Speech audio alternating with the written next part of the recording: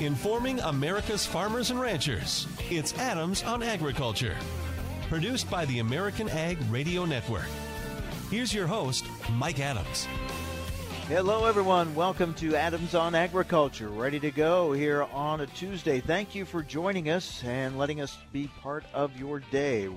Still a lot of talk about China, the talks that will be going on this week, the threat, promise, if you will, by the administration now to add on more tariffs Friday if a deal's not struck. We're going to talk about all that with Erin Ennis, Senior Vice President of the U.S.-China Business Council, a little bit later on.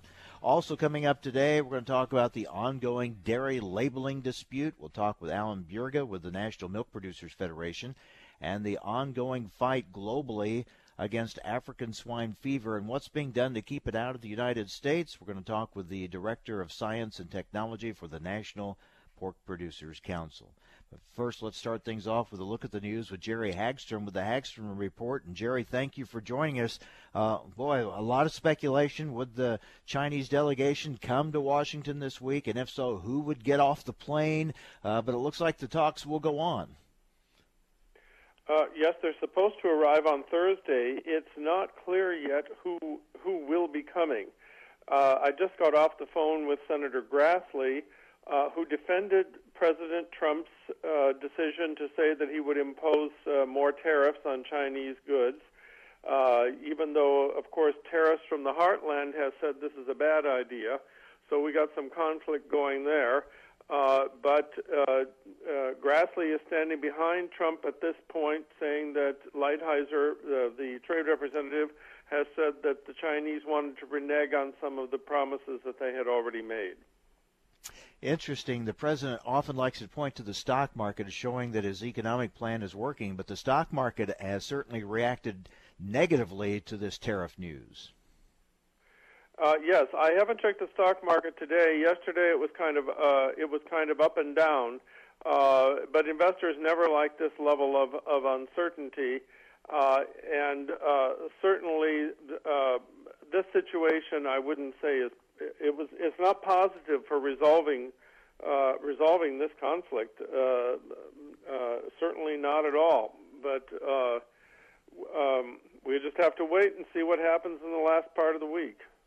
Yeah, the president's negotiating strategy has left a lot of people scratching their heads, but we'll see if it works and if it brings about an agreement or not. Meanwhile, it looks like the House will take up a disaster relief package this week, a $17 billion aid package. What can you tell us about it?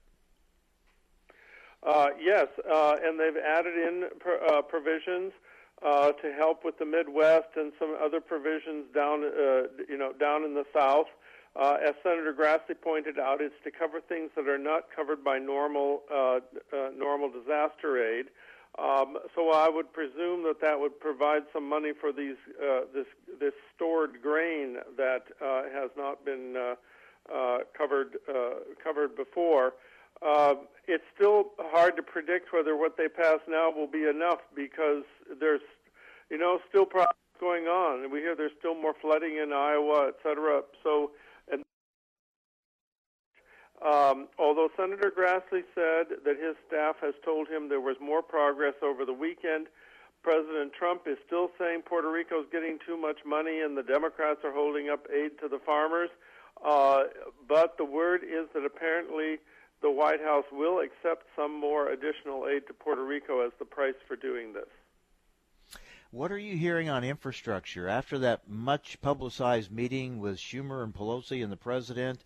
And they agreed supposedly to spend $2 trillion, but they don't know where they're going to get the money.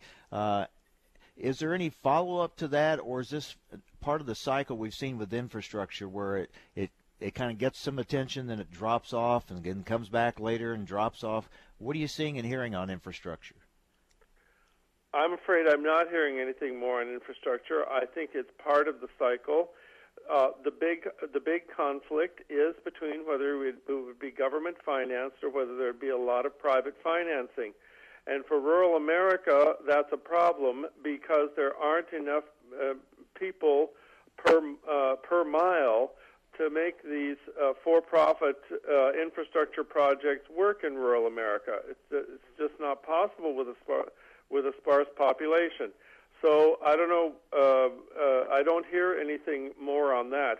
I would point out one other thing about my conversation with Senator Grassley. I asked, he has said that he took the message to Grassley that he should get rid of the tariffs on steel and aluminum in Canada and Mexico. And Trump said, haven't you heard I like tariffs? And I asked Senator Grassley, did he give you any indication of how he would deal with this in the future, when he might take them off, what decision-making would go on? And Grassley said none. That was it. No further indication, just that he's going to leave the tariffs on.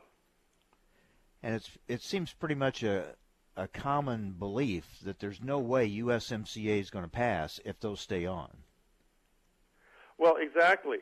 Grassley said today that he could go. He could announce that he's in favor of passing it with the tariff still on, but he said he could never assemble 51 votes in the Senate to pass it. So, and then of course Canada has said it won't approve it as long as those tariffs are on. So we're just stopped on that effort, as far as I can tell. And besides that, beyond that, I think the feeling is he'll take them off at some point. Who knows when?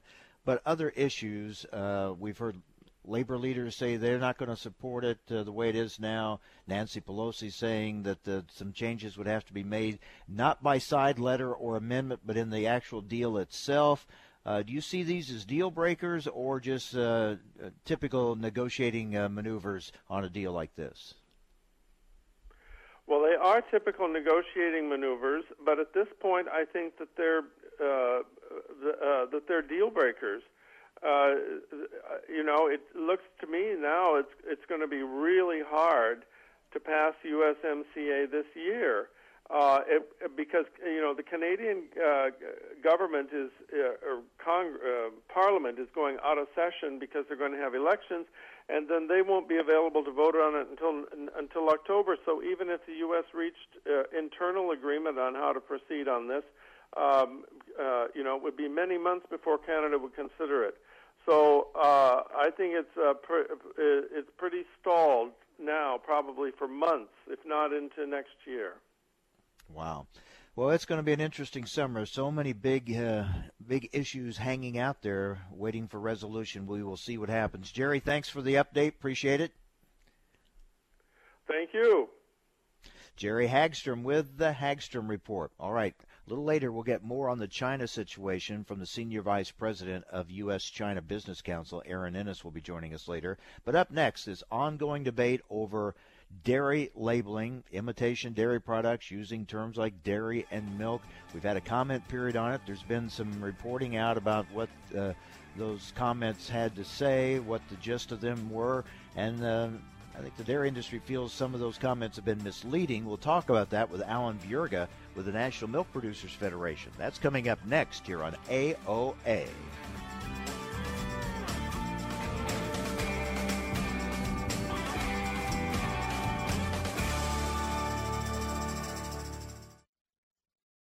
Powerful, effective, proven, tough, consistent, reliable. A lot of adjectives can describe a herbicide's weed control, but one only applies to Liberty herbicide.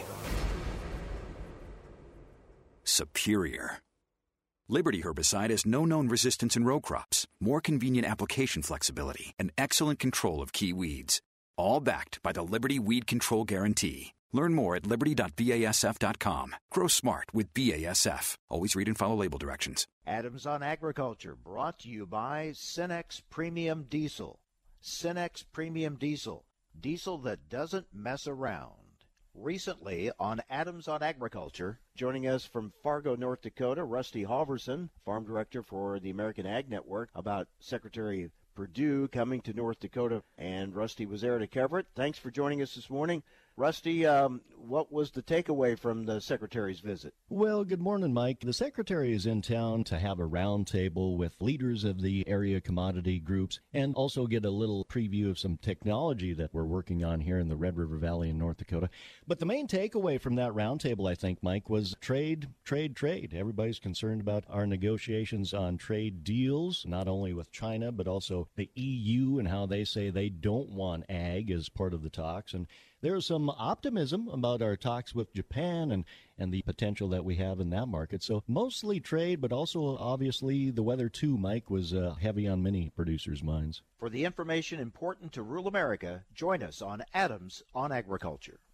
There's a difference between field experts and experts in the field. At FS, we're experts in the field. Our crop specialists are driven to maximize every acre and bring the latest agronomic technologies and innovations to your farm. Whether recommending the appropriate hybrid or variety, nutrient management for optimum growth, or advice on disease and pest management, our crop specialists are always focused on pointing your operation forward. So visit fssystem.com and let's get you headed towards your next success. FS, bringing you what's next. Everyone responds differently to change. Some are frightened by it, some try to ignore it, and some are inspired by it. Poet has always shared a true connection with farmers, and like farmers, we see the world differently. We're inspired by change. So when it comes to the challenge of climate change, we see opportunity to leave the planet we've been given just a little better. Biofuels, oil alternatives, nutrient-rich proteins. These solutions create cleaner air and a more sustainable world. Get inspired with us. Visit poet.com. Reason number 12 why you should own a ThermoSpa's hot tub? They require no attachment to your home's plumbing. Thanks to the ThermoSpa's unique built-in thermofiltration system that filters the water an incredible 144 times a day, you simply fill it with a garden hose and your water stays crystal clear with very little maintenance. Call to receive a free DVD and brochure and find out how you can own a ThermoSpa's hot tub for only a few dollars a day. Right now, they're offering 0% APR financing with approved credit and a $1,000 savings coupon, including free delivery, free chemicals, and a cash discount. And with models starting at $4,995, there will never be a better time to own a ThermoSpa's hot tub. So call now and ask about this limited time offer. Call ThermoSpa's today at 800-991-5852 for your free DVD and brochure. That's 800-991-5852. ThermoSpa's, hot tubs designed to improve your life. Call 800-991-5852 today to take advantage of 0% APR financing. Adams on Agriculture is brought to you by Cenex Premium Diesel. With Cenex Premium Diesel, you can count on a diesel that will keep your operation in top shape. Information America's farmers and ranchers need to know. Adams on Agriculture. Now, back to Mike Adams. Let's get an update on the dairy labeling issue. We've had a public comment period, and there have been some reports out by the Plant-Based Foods Association basically saying that the gist of those public comments, many of them saying that the public wanted to keep dairy as part of the labeling of those imitation dairy products. I know the dairy industry would like to set the record straight on that. So here to do that is Alan Bjerga with the National Milk Producers Federation. Alan, thanks for joining us. Seems like we have some different messaging going on since that public comment period. What's your take on that? Well, thanks for having us on and having a chance to get our message out, Mike. I always appreciate the opportunity. You're seeing sort of a silly season going on right now, I would say, in the fake milk debate because, FDA Commissioner Scott Gottlieb has stepped down. We don't have a new person in place yet.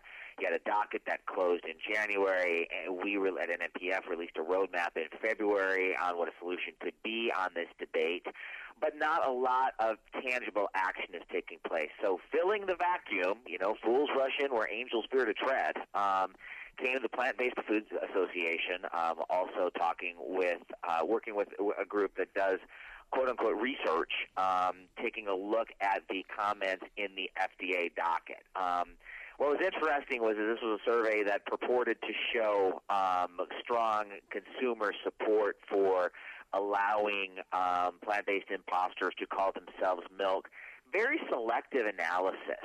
Only about 2/3 of the comments were studied, and then you saw a lot of simple keyword searches being used to sort of extrapolate some foundings that were in favor of that particular industry's findings.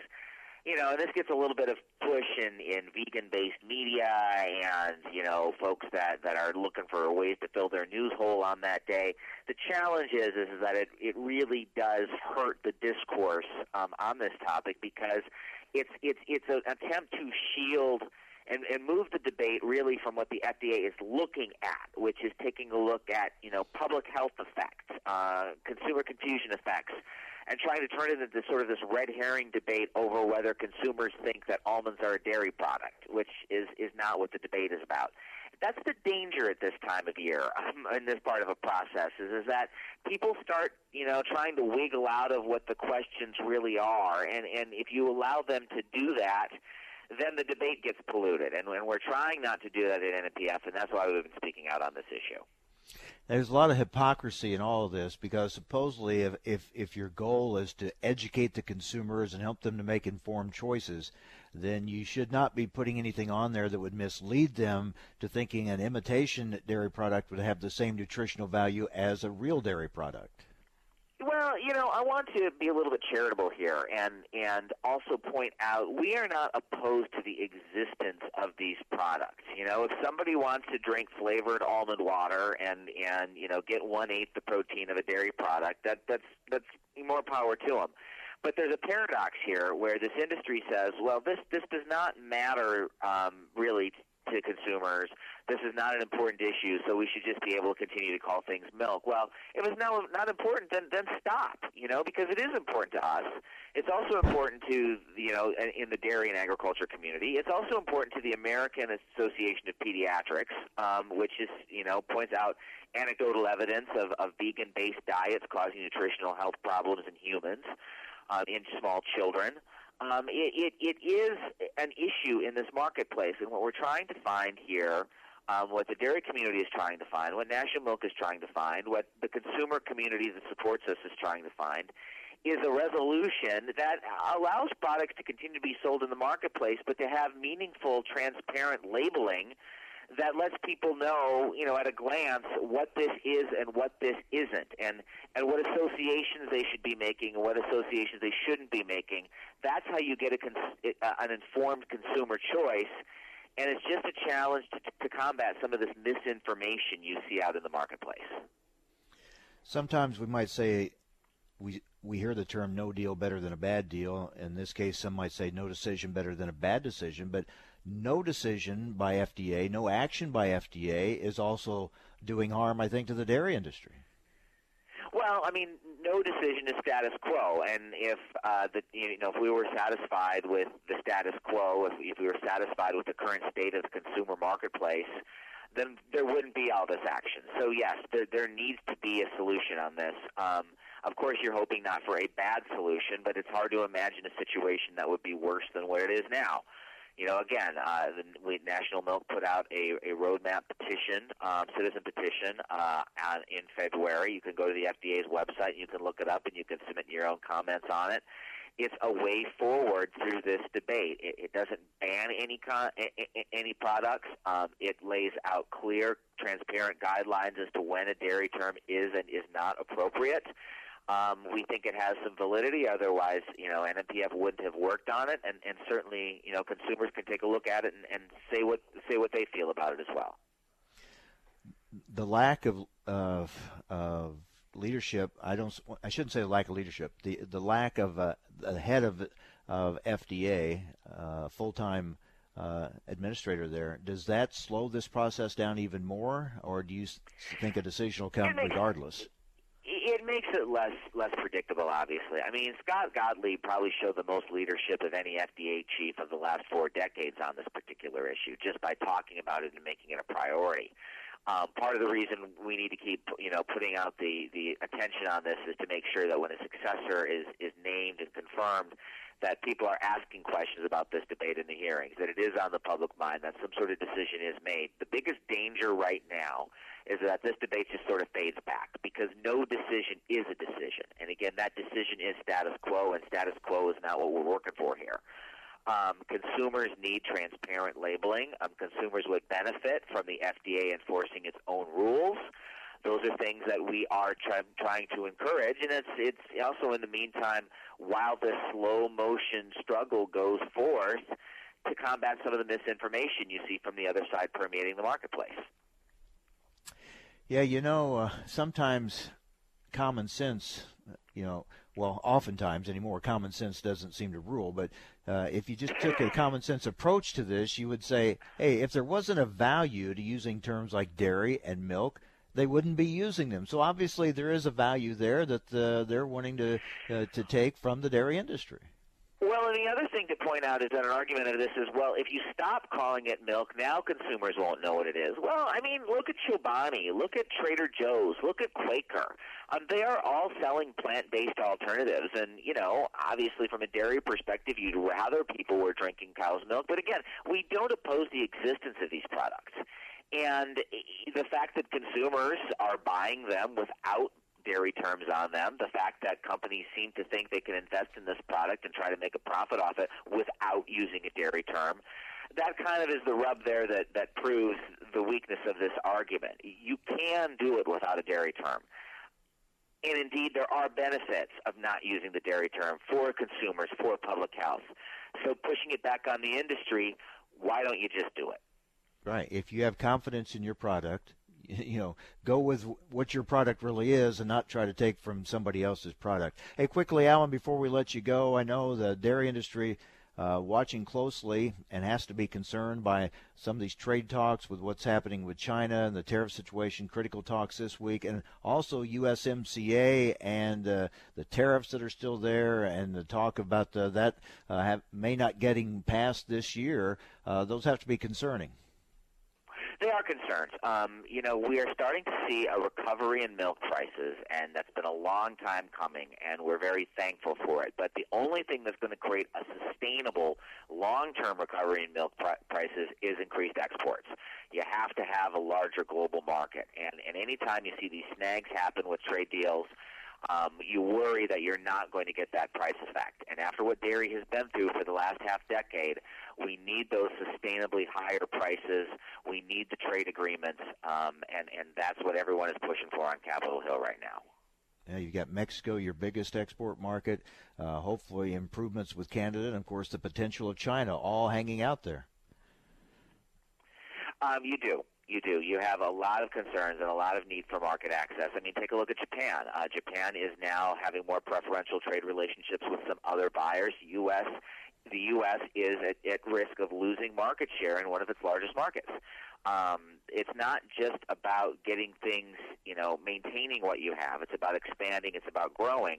That's part of what USMCA is, and that's why you really see agriculture as a whole pushing for it.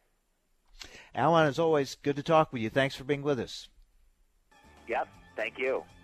Alan Bjerga with the National Milk Producers Federation. Well, we'll get the latest on the China situation and what could happen this week as the Chinese delegation comes to Washington, D.C. with the threat of more tariffs, higher tariffs from the U.S. We're going to talk with Erin Ennis, Senior Vice President of the U.S.-China Business Council. Next, higher on AOA, Adams on Agriculture.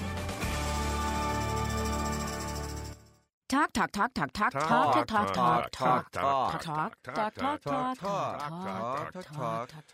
There's a lot of talk coming from the makers of wheat fungicides these days. And some of them are really talking up some pretty big claims. But when you eliminate the fungicides that are Johnny-come-latelys, the ones without a proven track record, and the ones from makers who consider wheat to be just an afterthought, there's really only one left to talk about. The one you know and can trust. Caramba fungicide from BASF. It gives you best-in-class head scab suppression, top-level DON reduction, and excellent control of late-season foliar diseases. And all of that gives you a proven yield advantage over untreated infected wheat acres. Caramba fungicide from BASF. For time-proven performance you can trust. Everything else is just Talk. To learn how Caramba fungicide can help your wheat's yield potential, talk to your BASF representative. Grow smart with BASF. Always read and follow label directions. Cenex Premium Diesel comes with a more complete additive package for a more complete burn to optimize performance in all engines. Whether you're on the road or in the field, you need more than typical number 2 diesel. You need a heavy-duty diesel like Cenex Premium Diesel. It comes with a more complete additive package for a more complete burn. It's the diesel that keeps your equipment out of the shop and restores power by as much as 4.5% and fuel economy by up to 5%. So ask yourself, if you could be any diesel, which diesel would you be? Cenex Premium Diesel. Diesel that doesn't mess around. Everyone responds differently to change. Some are frightened by it, some try to ignore it, and some are inspired by it. Poet has always shared a true connection with farmers, and like farmers, we see the world differently. We're inspired by change. So when it comes to the challenge of climate change, we see opportunity to make the air cleaner, to make our country safer, to leave the planet we've been given just a little better. Biofuels and oil alternatives, solutions for a brighter, more sustainable world. Get inspired with us. Visit poet.com. Time now for a market check here on Adams on Agriculture. I'm Rusty Halverson from the American Ag Network. For the grain and oilseed sector on this Tuesday trading session, we are firming up in corn and soybeans after a plunge on Monday, while the wheat futures have been mixed. China confirmed on Tuesday its vice premier will go to Washington for trade talks. The decision to have the vice premier take part in the talks due to start on Thursday. Keeping hope alive, the two sides could make peace on trade as early as next week. U.S. Trade Representative Robert Lighthizer telling reporters in Washington yesterday, over the course of the past week or so, they've seen an erosion in commitments by China. According to Monday's USDA crop progress numbers, corn, soybean, and spring wheat planting falling further behind the 5-year average pace. 23% of the nation's corn crop in the ground as of Sunday, 23 points behind the 5-year average. 22% of spring wheat planted as of Sunday. That's 27 points behind the 5-year average. Minneapolis spring wheat futures early on the Tuesday trending steady to a penny and a half higher. July up 0.75 cents an hour into the day at 5.15. Chicago wheat July down 0.75 cents at 4.36.5. Kansas City July down 0.5 cents at 4.02.5. In corn, the July contract a penny higher at 3.65 1/4. Soybeans July up 4 3/4 at 8.35. For livestock, the Merck cattle futures trying to recover from yesterday's losses. June live cattle up 45 at 112.72. Feeder cattle August up $1.60 at 145.95. June lean hogs down $2.47 at 87.27. On Wall Street, the Dow is down 303 points. You're listening to Adams on Agriculture. I'm Rusty Halverson from the American Ag Network. We paid less for our Craftmatic today than we did 20 years ago. If you're still searching for the perfect solution to a good night's sleep, call now for prices and free information on today's Craftmatic adjustable beds. And then decide when you see how little they cost. Rated #1 by consumers nationwide on ConsumerAffairs.com. Craftmatic beds come in all mattress types, including cool gel memory foam for up to 50% less than today's leading memory foam brand. Enjoy temporary relief of low back pain, poor circulation, nighttime heartburn, mild arthritis. You'll sleep better in a Craftmatic adjustable bed. So if you're still searching for the perfect solution to a good night's sleep, call now for prices and information. And then decide when you see how little they cost. Discover Craftmatic for less, up to 50% less than today's leading memory foam brand. Call 1-800-318-7903. That's 1-800-318-7903. 1-800-318-7903. Call now. Adams on Agriculture brought to you by Cenex Premium Diesel. Cenex Premium Diesel, a more complete additive package for a more complete burn.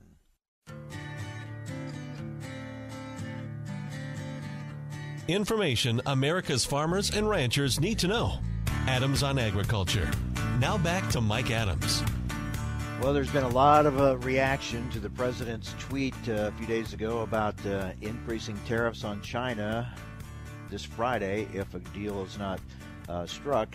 and that reaction has been shaking of heads, pulling of hair, to on the other side, people saying stand tough and do what you have to do. Don't let China, slide from commitments and things like that. So that's been across the board, but a lot of concern. I think overall, you look at the stock market and other places. Let's talk about it with Erin Ennis, Senior Vice President of the U.S.-China Business Council. Erin, always appreciate your perspective on these talks. What was your reaction to the president's tweet about higher tariffs starting on Friday?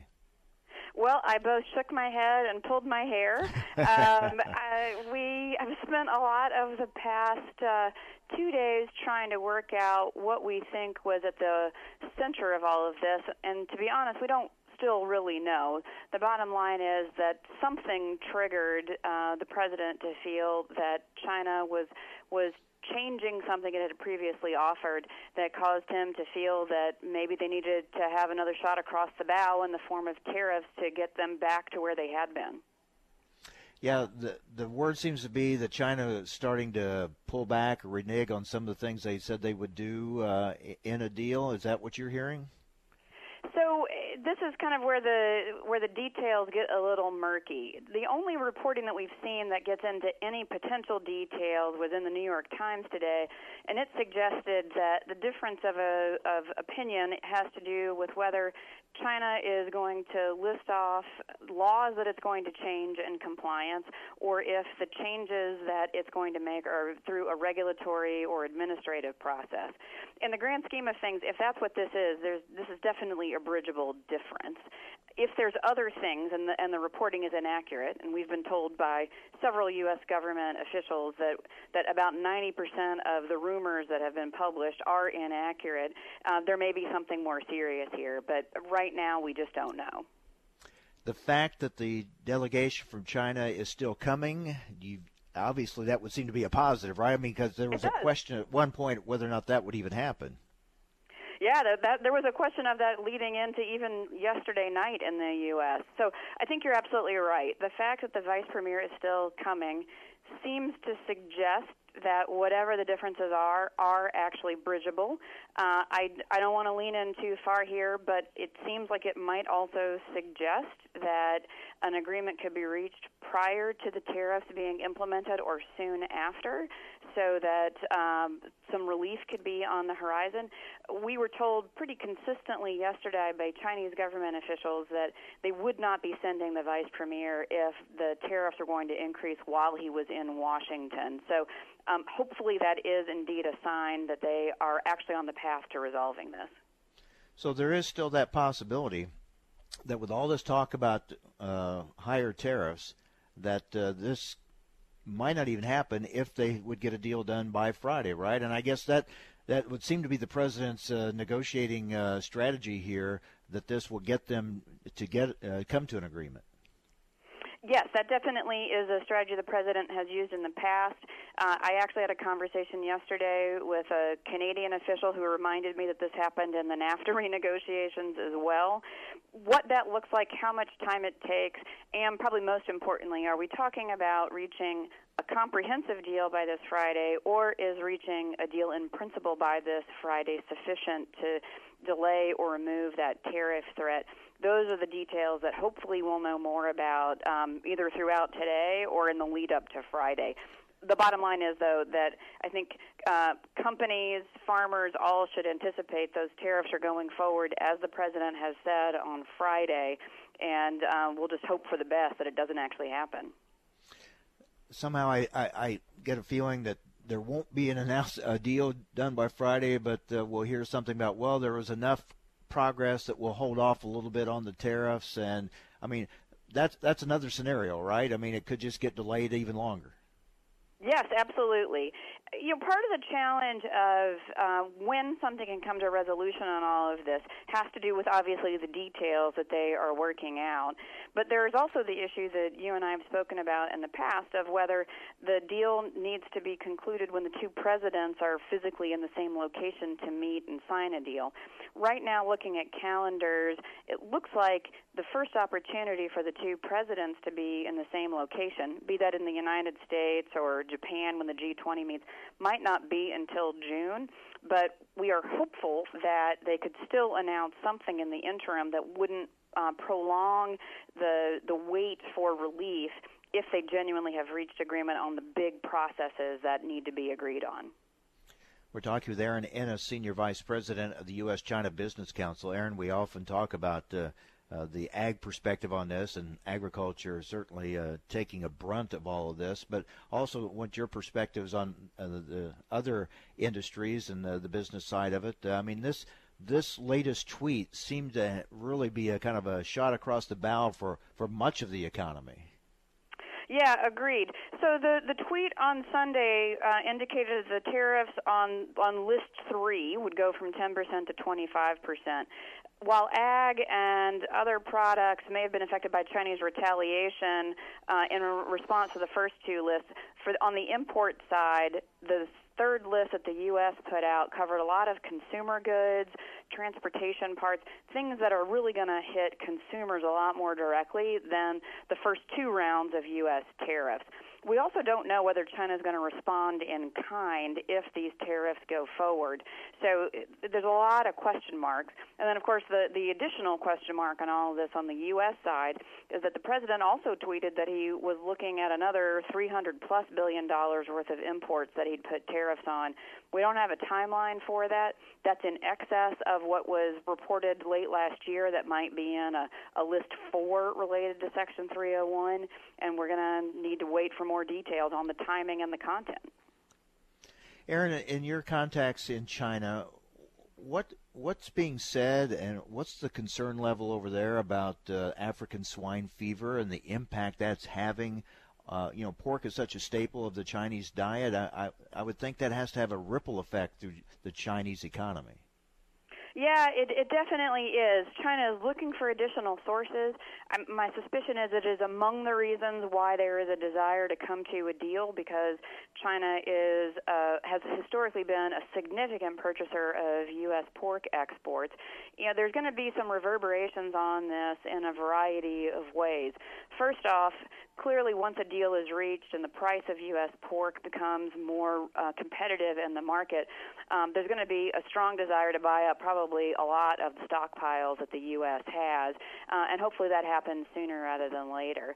But I was reminded earlier today by a colleague in the ag industry that we also need to keep in mind that with the casualties that have come from the swine fever in China, there's going to be a lot fewer pigs in China that are going to need to eat, and so it might have an impact on U.S. soybean export demand as well.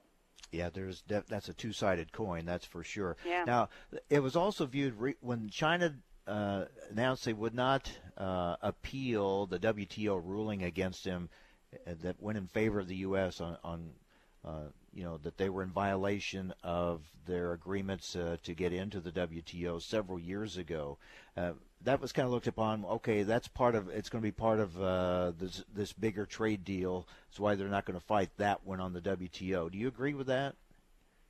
I think we should assume that anything is on the table in these negotiations.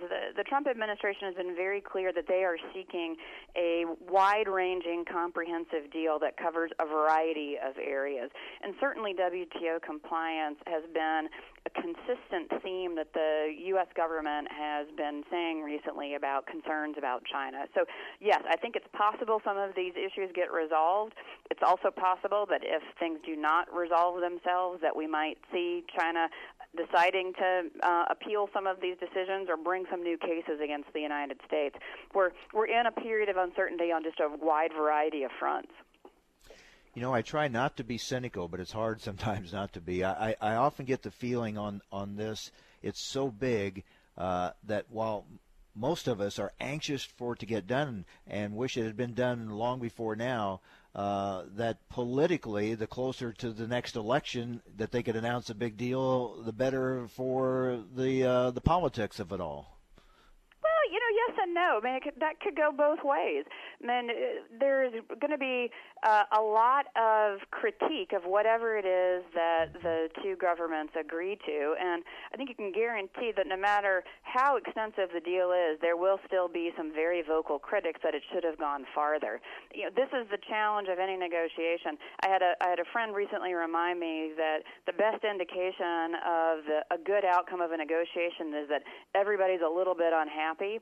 If we get there, that's good, but there will be criticism of this deal no matter what, and certainly that'll be partly because it's an election year and partly because not everyone got what they wanted. And the longer it goes, the better the deal better be, because it's going to have to make up for a lot of pain and the loss that had taken place while all this has been going on.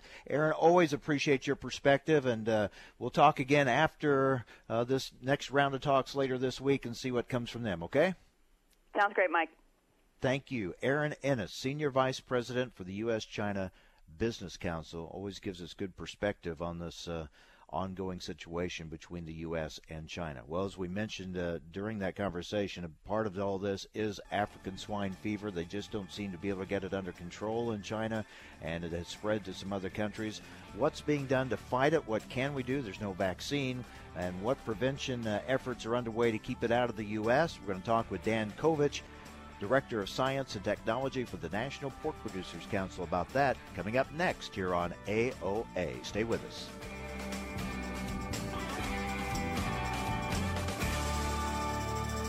Adams on Agriculture, brought to you by Cenex Premium Diesel. Cenex Premium Diesel, diesel that doesn't mess around. Talk.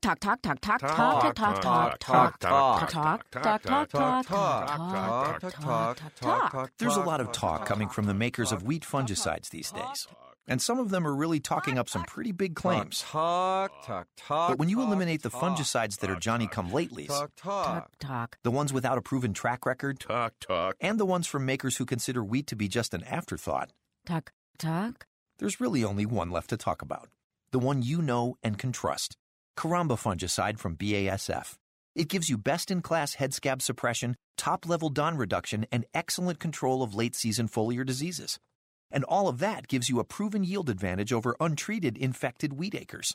Caramba fungicide from BASF. For time-proven performance you can trust. Everything else is just Talk.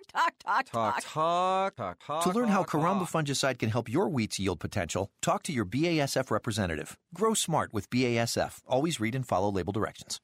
I'm here to tell you that your options for getting out of debt have never been better. How do I know? Because I'm Howard Dvorkin, the founder of Consolidated Credit. For nearly 2 decades, we've helped over 5 million people just like you. And every time we help someone, they all say the same thing.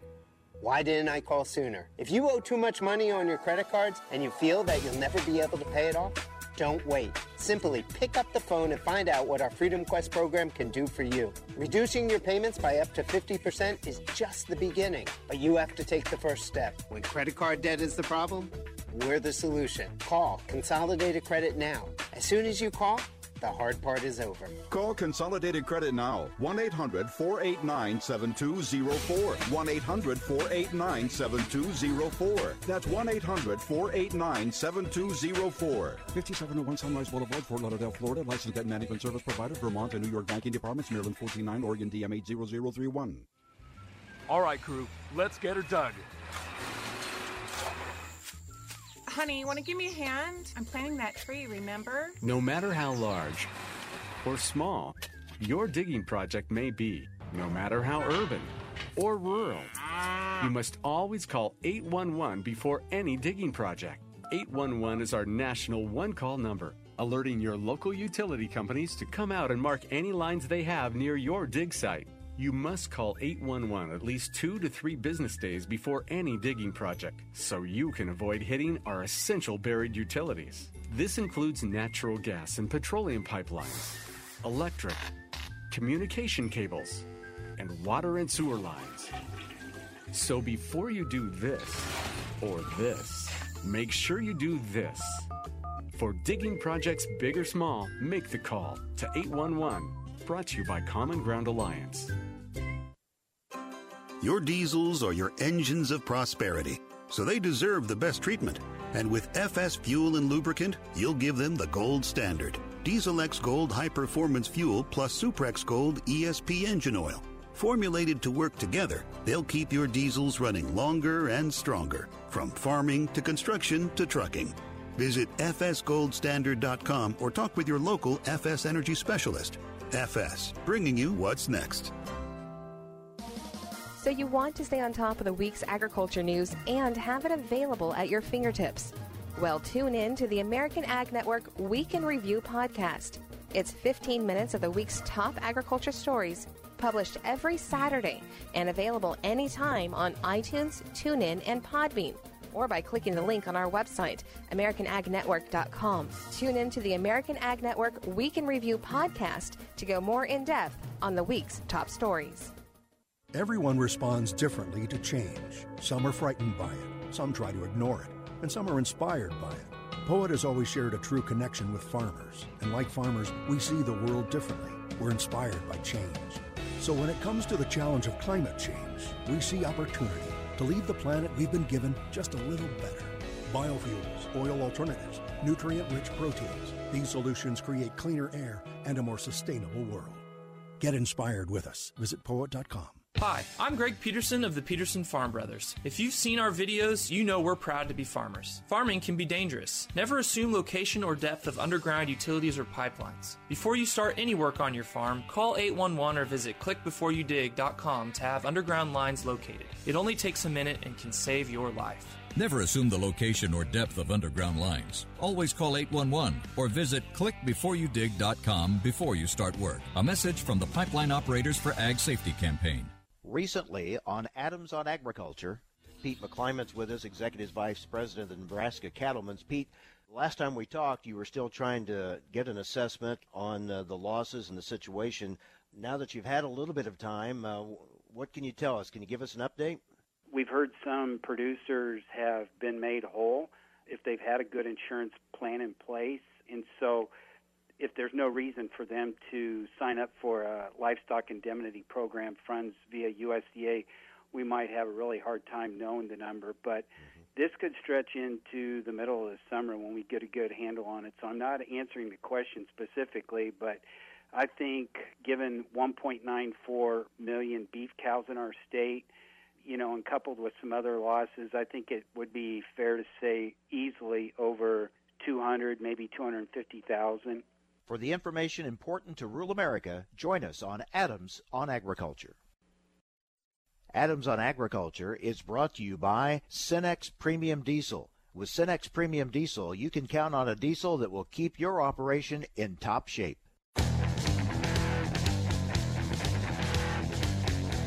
Information America's farmers and ranchers need to know.